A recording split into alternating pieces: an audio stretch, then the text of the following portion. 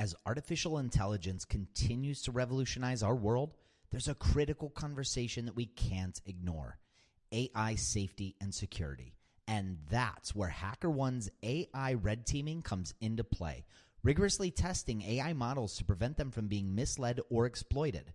With over 750 specialized hackers in their community, HackerOne isn't just theorizing, they're actively safeguarding AI's future. Just recently, a team unearthed over 100 vulnerabilities in just 2 weeks. So whether you're at the helm of a startup or steering product innovation at a large organization, it's time to prioritize AI security. Visit hackerone.com/AI-safety-security.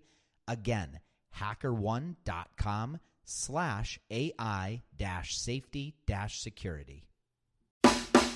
This episode is sponsored by porkbun.com. Porkbun is a refreshingly different domain name registrar that's different from the other ones like GoDaddy or Namecheap. They've got low prices on hundreds of different domain extensions. They've got everything from .com domains to really cool ones like .pro, .dev, .xyz.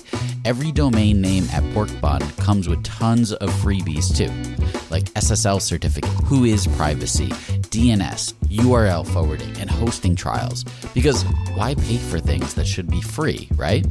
All these incredible features and tools are backed by incredible support, 365 days a year, and more 5-star reviews on Trustpilot from real customers than anyone else. Look, you can get $1 off your next domain name from Porkbun and see why they're the best domain name registrar around by using our code. Just go to porkbun.com/rocketshipfm24. That's porkbun, porkbun.com/rocketshipfm24. You'll save $1 on your next domain. This episode is brought to you by Gigantic. At Gigantic, you can level up your product skills through live, small group, cohort-based trainings. We're incredibly excited to welcome you to our next cohort of our product strategy training, kicking off in January of 2024. This course will take you through the frameworks that product leaders use at companies like eBay, DoorDash, Groupon, Rent the Runway in order to scale their teams. It's taught by Ben Foster, a friend of this podcast, who is the former chief product officer at Whoop. So come join us. Go to gigantic.is. That's gigantic.is. And save your seat for our January cohort. Your potential is gigantic, and we're here to help you reach it. Go to gigantic.is to reserve your seat today. This episode is brought to you today by Gusto. Payroll and benefits are hard, especially when you're a small business. Gusto is making payroll, benefits, and HR easy for modern small businesses. You no longer have to be part of a big company to get great technology, great benefits, and a great service to take care of your team. To help support the show, Gusto is offering our listeners an exclusive limited time deal. You sign up today, you will get 3 months free once you run your first payroll. Just go to gusto.com/rocketship. Again, gusto.com/rocketship. Today on the show, we spoke with the one and only Seth Godin. We talked about his career path, how he got started in tech to becoming the prolific author and influencer that he is today. And we also talked about achieving greatness and the elements that need to come together in order to achieve it, and what he describes as the dip. Now, it isn't just about perseverance, though. It's also about circumstance and happenstance in many regards. So I know you're going to enjoy this. Stay tuned. We'll get right into our interview with Seth Godin. Welcome to Rocketship.fm. In Season 4 of Rocketship, we are diving into everything product and growth. Rocketship FM is produced in partnership with Product Collective. We're your hosts, Michael Sacca and Mike Belcito. Opinion and your thoughts around the 10,000 hour rule. The 10,000 hour rule is really seductive because it reduces to a simple number the secret of success. And there are certainly areas of endeavor where it holds up. The interesting thing for me is to think about the edge cases where it doesn't and why it works sometimes and why it doesn't work others. I've spoken at Juilliard, twice at Carnegie Hall, to professional musicians who have done more than 10,000 hours worth of work. I've also been lucky enough to teach people who have had huge amounts of success in various fields in far less than 10,000 hours of work. So I think we can agree that without an obvious causation, 10,000 hours is not magical. But we do know that purposeful, focused practice pays off. It pays off on the violin because you have to train your muscles to do something. And it pays off on the violin because you need to learn the work. You need to learn what's available, the art. But none of that really makes sense when you talk about something that doesn't have 400 years of history and that doesn't involve muscles, right? Yeah. So for me, I think the lesson has to do with emotional labor. Emotional labor is what most of us do for a living now. We don't dig a ditch. We don't carry weights around. We work with feelings. And if we're getting paid, it's probably because we're doing something we don't feel like doing on any given day. That it takes emotional labor for an oncologist to look someone in the eye and talk to them about their impending doom. It takes emotional labor for a flight attendant to smile when she doesn't feel like smiling. It takes emotional labor to engage with a customer and help her understand that she could achieve more if she just dug in. Yeah. And so part of my quest has been to understand, where do we get the reserves to do this emotional labor? And if you think about finishing a marathon, the difference between people who quit at mile 20 and people who quit at mile 26 isn't lactic acid. It's figuring out where to put the tired, because everyone's tired. But the people who finish figure out how to put the tired somewhere so they can finish. And I think that the training that we go through and the culture that we build around us is what enables us to do this emotional labor. Absolutely. And you wrote the dip, right? Which the concept being that there is a trough. And when you get through that, when you put in that work, there is success on the other side. And I'd like to talk a bit about getting through that trough and how you see people getting either emotional or social support to get through it. Were there any examples from your research around that? Well, people like Jim Collins do research. I just make up stories, and sometimes sometimes you can find examples in real life. My work works because it makes sense to people. And in this case, the magic of the dip is that we all have joined a gym in January and quit in February because it's fun to join and fun to quit. But the people who are in shape by summer are the ones who didn't quit. They got through the hard part, which is the February, March, and April when nothing much seems to be happening and your body's actually responding. So we can look at musicians, at entrepreneurs, at politicians, at just about any field where it's easy to get into it.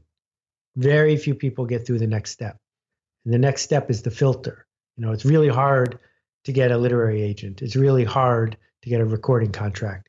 It's really hard to win a primary. But once you get through to the other side, the number of people competing with you is much smaller. And it's in those moments that you have a chance of really being seen and breaking through. So the question you're asking, which is a brilliant question, is why are some people able to get through the trough and others aren't? Yeah. So I'll pick a Canadian example to begin with, which is, why are so many hockey players Canadian?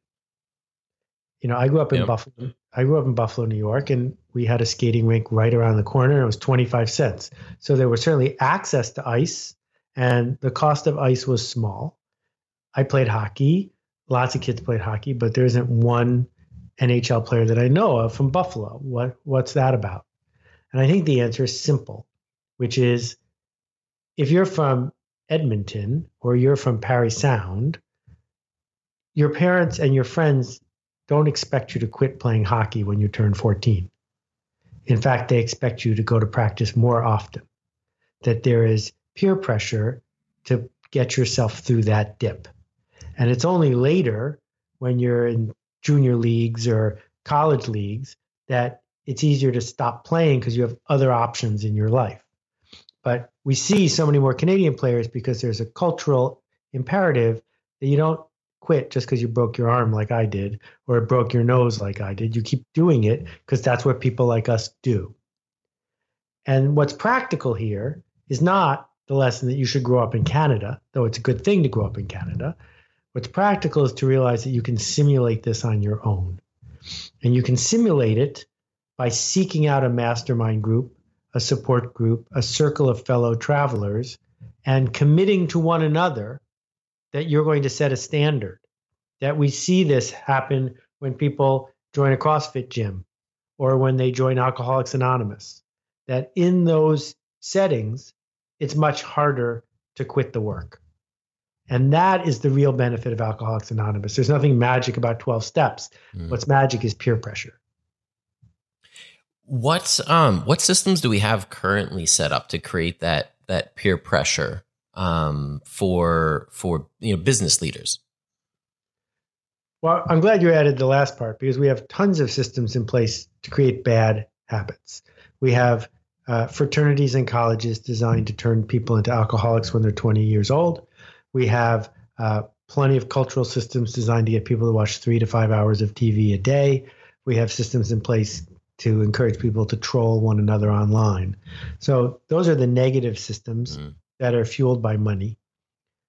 In business, it's harder because when you join a big club, like the Lions Club or the Rotary or whatever, the pressure is mostly to fit in, not to stand out. Because that's why those clubs have been around for a long time. They're a good place to hide. You're in the center of the pack. You're not going to get picked off by a lion on the outside like a gazelle.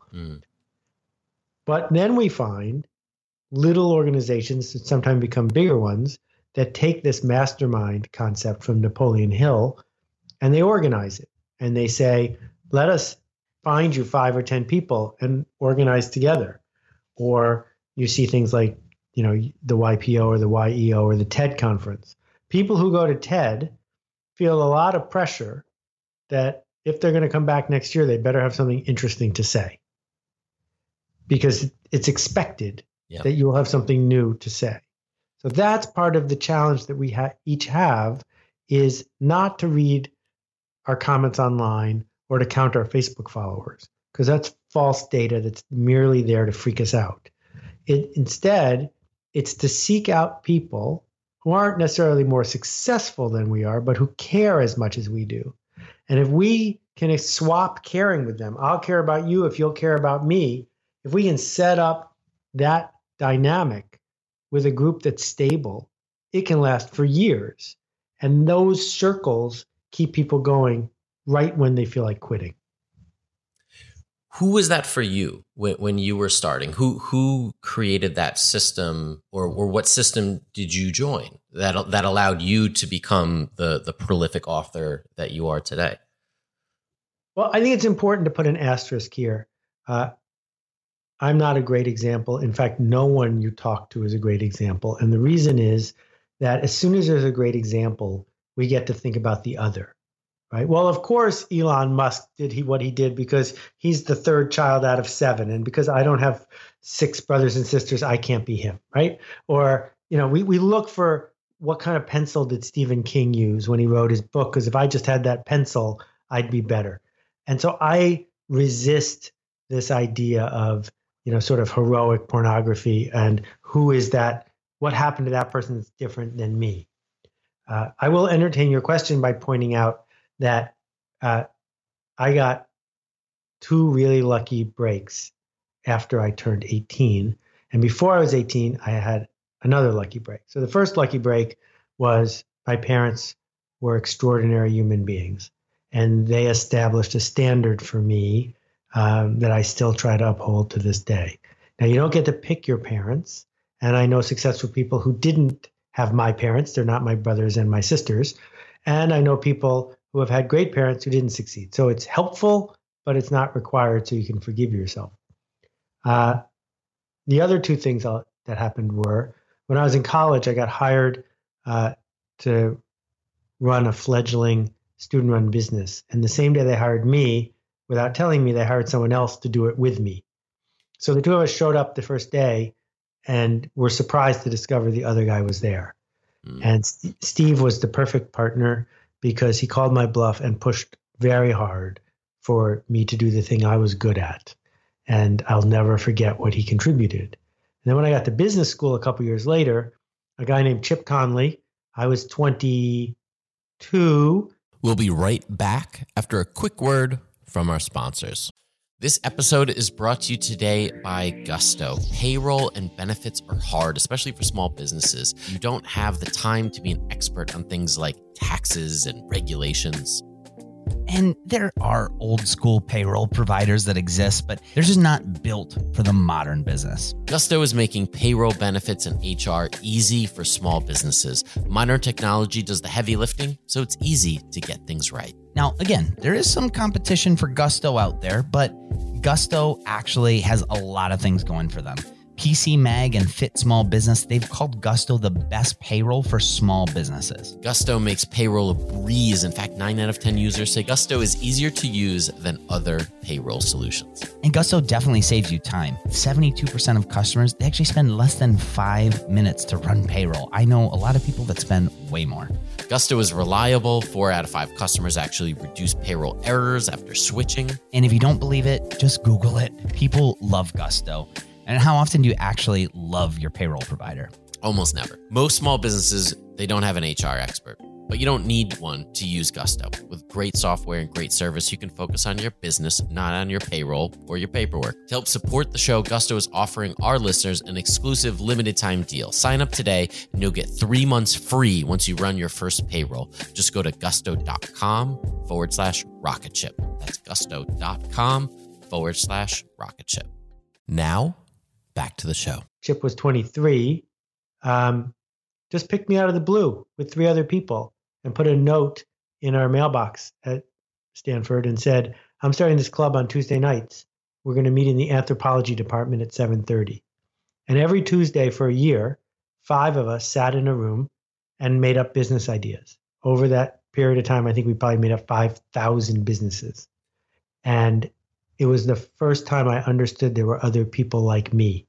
And it was huge fuel because it made me feel less than crazy. We'll be right back after a quick word from our sponsors. Now, back to the show. Yeah, that's amazing. When did you start writing? When did you start developing that as a skill and as a passion? Well, when I was in high school, my English teacher wrote in my yearbook that I was a failure and I would never amount to anything. And I took her advice and only took 1 English class in all of college. So then I started to write out of, desperation. When I was at Spinnaker Software, I had a line of 5 software products and they canceled them. And my career was over. But I asked the boss if I could have 1 24-hour period left. He gave it to me, and in that 24 hours, I redesigned all the package, wrote all the copy, wrote all the ads, and just did it myself because there was no one else to do it. And that was a good mother of invention. Then when I became a book packager, I was hiring writers, but the writers I was hiring were pretty flaky. And more than once, something didn't come in on time, so I just finished it for them. And along the way, I figured out if I write like I talk, and I talk in complete sentences, it's something I could do. So I don't think it's a gift. I know that my work at the beginning wasn't particularly great because I can read it. But writing is a lot like walking. I have a young friend, Leo, who's learning how to walk. And here's what I can tell you. He falls down all the time.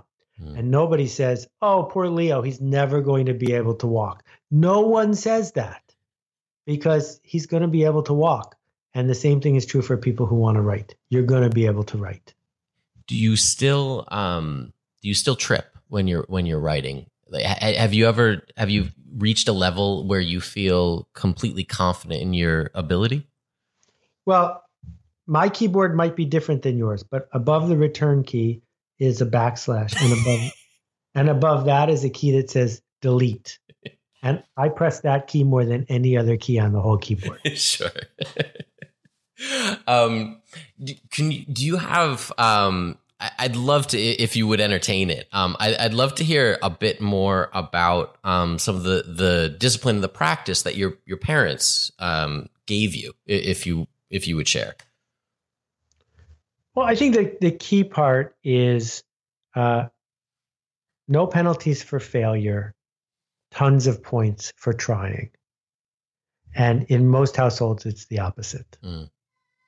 And that's a huge lesson. And then you combine that with a belief that everyone is welcome. That Thanksgiving in my house, there used to be, 15 people who didn't speak English. That if somebody needs a place, if someone wants a chance, you give it to them, because chances are in short supply and we have plenty to hand out. So go ahead and give people a chance. So that combination of trying and opening doors for people has stuck with me for a really long time. Yeah, I mean, I could tell even just by coming on here, right? It's you almost give us a chance, right, and open up your door to us. Well, I mean, Michael, but your listeners don't. It's a pain in the ass to make a podcast and do it over and over and over again. And it's not really your job; it's your project. Just showing up and doing it. And the chances that you're going to be Mark Maron are zero, but you're doing it anyway. Right. And more power to you. And if I can support you by showing up for half an hour, I'm happy to do so. Well, thank you. When we talk about the dip, do you feel like you went through that, or what did your journey through that look like as an author and entrepreneur? Oh boy. Well, I've mentioned this more than once. I was near bankruptcy for more than 5 years, maybe 8. Like literally having to get in the car to pick up a check from a client, because if I waited one day for FedEx, we would miss payroll and the company would go under. Yeah. And the dip for entrepreneurs is wide and it is deep. And sometimes it's a dead end. Sometimes you could stick in it forever and never get to the other side. That's the hard part. How do you know? How do you know the difference? That, AOL was our biggest customer for a while when I was helping pioneer some of the stuff on the internet. And I invented a really cool idea. And AOL said that once we built it, they would put it on their site. And based on our tests, it was going to generate between $3 and $5 million in revenue a month. And it was really great. The day we finished the software, AOL switched its business model from $3 an hour to flat fee. And they switched their royalties from 15% to 0. That's what the dip feels like, right? Okay, yeah. How much deeper can you go than that? And we had a piece of software that was brilliant and useless. You do that over and over and over again until one day your timing happens to be good. And you say, wow, wasn't I lucky? Well, yeah, you were lucky, but you also failed 9 times before that because you were unlucky. And it all averages out. Right. Have you felt, or what did it feel like crossing kind of the chasm, if you will? Was there a moment that you knew that you were on the other side, or temporarily on the other side? Well, so what happened was Yoyodyne was competing with companies in California who had way more money than we did. And we needed to go raise some more money. It was really hard and painful. And I decided when I spoke to a company called Excite that I would just sell them the company. It was easier and I wasn't going to dilute anybody and it was time. And so you feel like, okay, that's it. It worked. And 5 days into the negotiations, they called us up and they backed out of the deal. Yet another dip, right?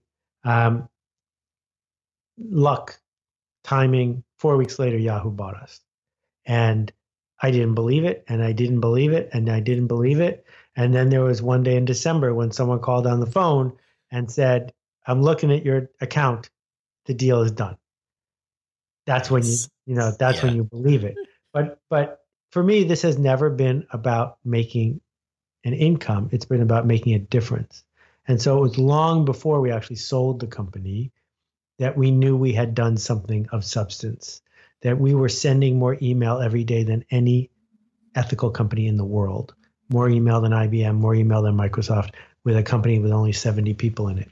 And when you have that work, when you can go on a sales call and people have heard of you before you get there, it felt to me like we were starting to be professionals. And it was frightening because now I could let people down, but it was also thrilling because it meant we could do a different kind of work because we didn't have to spend all day explaining ourselves. Yeah, that's awesome.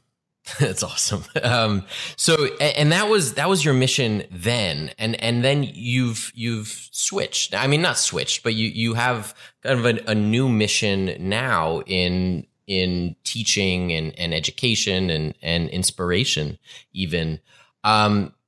How did that shift for you, and why the focus on giving back to people through, your writing? Well, that's been the goal all along. It's to be a teacher. I grew up in Algonquin Park, and I was a canoeing instructor, and those were still some of my best professional moments to this day. Being able to help a 10-year-old or a 12-year-old get into a 16-foot long boat by themselves, sit up straight and control it and make it do what they wanted it to do. Watching the transformation on a kid's face in that moment was just incredibly heartening. So I can't run a summer camp, but I can try. And the writing, once the company had more than 20, 30 people in it, my job was to help people grow to become the people they could become. And so when I lost the company all at once, when I sold it, the question is, what do you do now?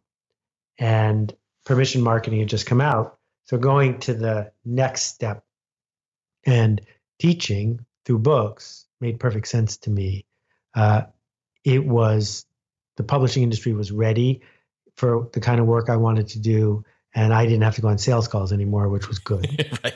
Right.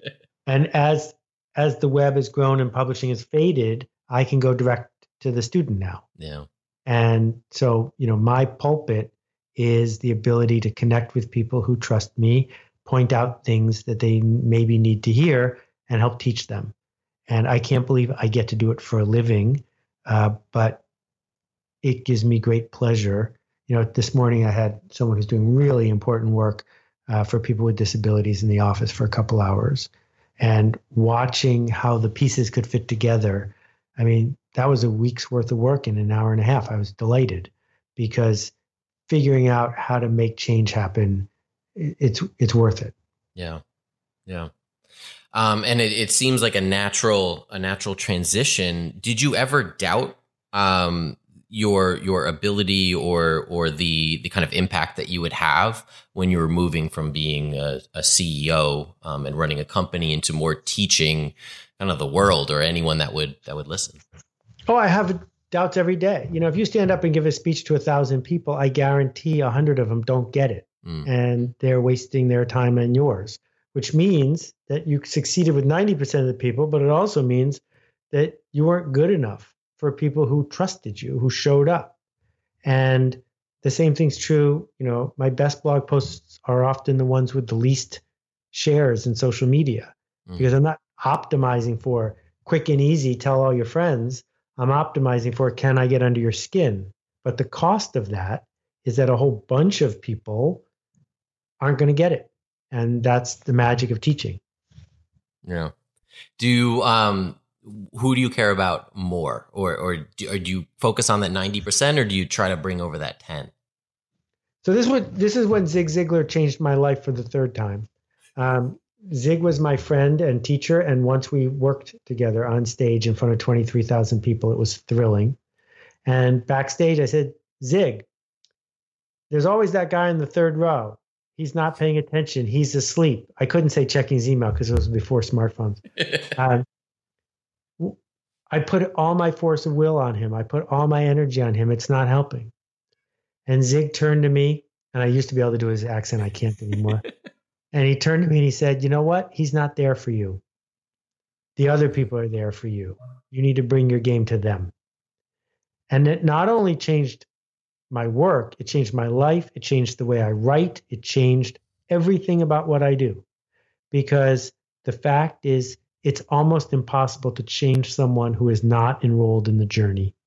You can't teach something to someone who doesn't want to learn. Really hard. On the other hand, if you can find enrollment, you can find someone who's leaning forward, you can make real change happen. So that's what I do. Brilliant. Yeah, that's great. So is there anything that you're working on now that you would like us to share? Well, I wrote a book just for this purpose, which is called What to Do When It's Your Turn. And it's at yourturn.link, yourturn.link. And the magic of the book, I illustrated it myself. It's really fast to read because it's illustrated and filled with provocations. But the purpose of the book is I wrote a book that you could share with other people. So I'll send you a 5-pack or a 12-pack or a 120-pack. And that's what's happening. We're 150,000 copies in the world right now, with people saying to the folks around them who they want in their circle, this is the kind of support I need. This is the way I'm looking at the world. Will you join me? Oh, I love that. Amazing. Okay. Well, thank you so much. I don't want to take up any more of your time, but I really appreciate you coming on here. An absolute pleasure. Go keep making your ruckus. Okay, Mike? Thank you. Right, cheers. Bye, Seth. Bye. If you want to find out more about rocketship.fm, go to rocketship.fm. It's pretty simple, right? Make sure you subscribe to this podcast wherever you listen to podcasts so you don't miss future episodes in this series. And if you like today's episode, tell a friend. Or 2 friends, or a lot of friends. We would love it if you would spread the word. You could sign up for our newsletter. We have partnered with Product Collective, Mike Balsito's company, to bring you even more content each week. So if you sign up for the newsletter, you're going to get content from Rocketship FM. You're also going to get detailed product content from Product Collective, which is incredibly valuable. And as entrepreneurs, it's one of the most important topics for us to stay up on. So go to rocketship.fm and sign up for our newsletter. If you enjoy this content, leave us a quick review, or tell a friend, or share the link on Twitter. Anything helps to get the word out about the show. We really appreciate it. We'll be right back here in just a couple days.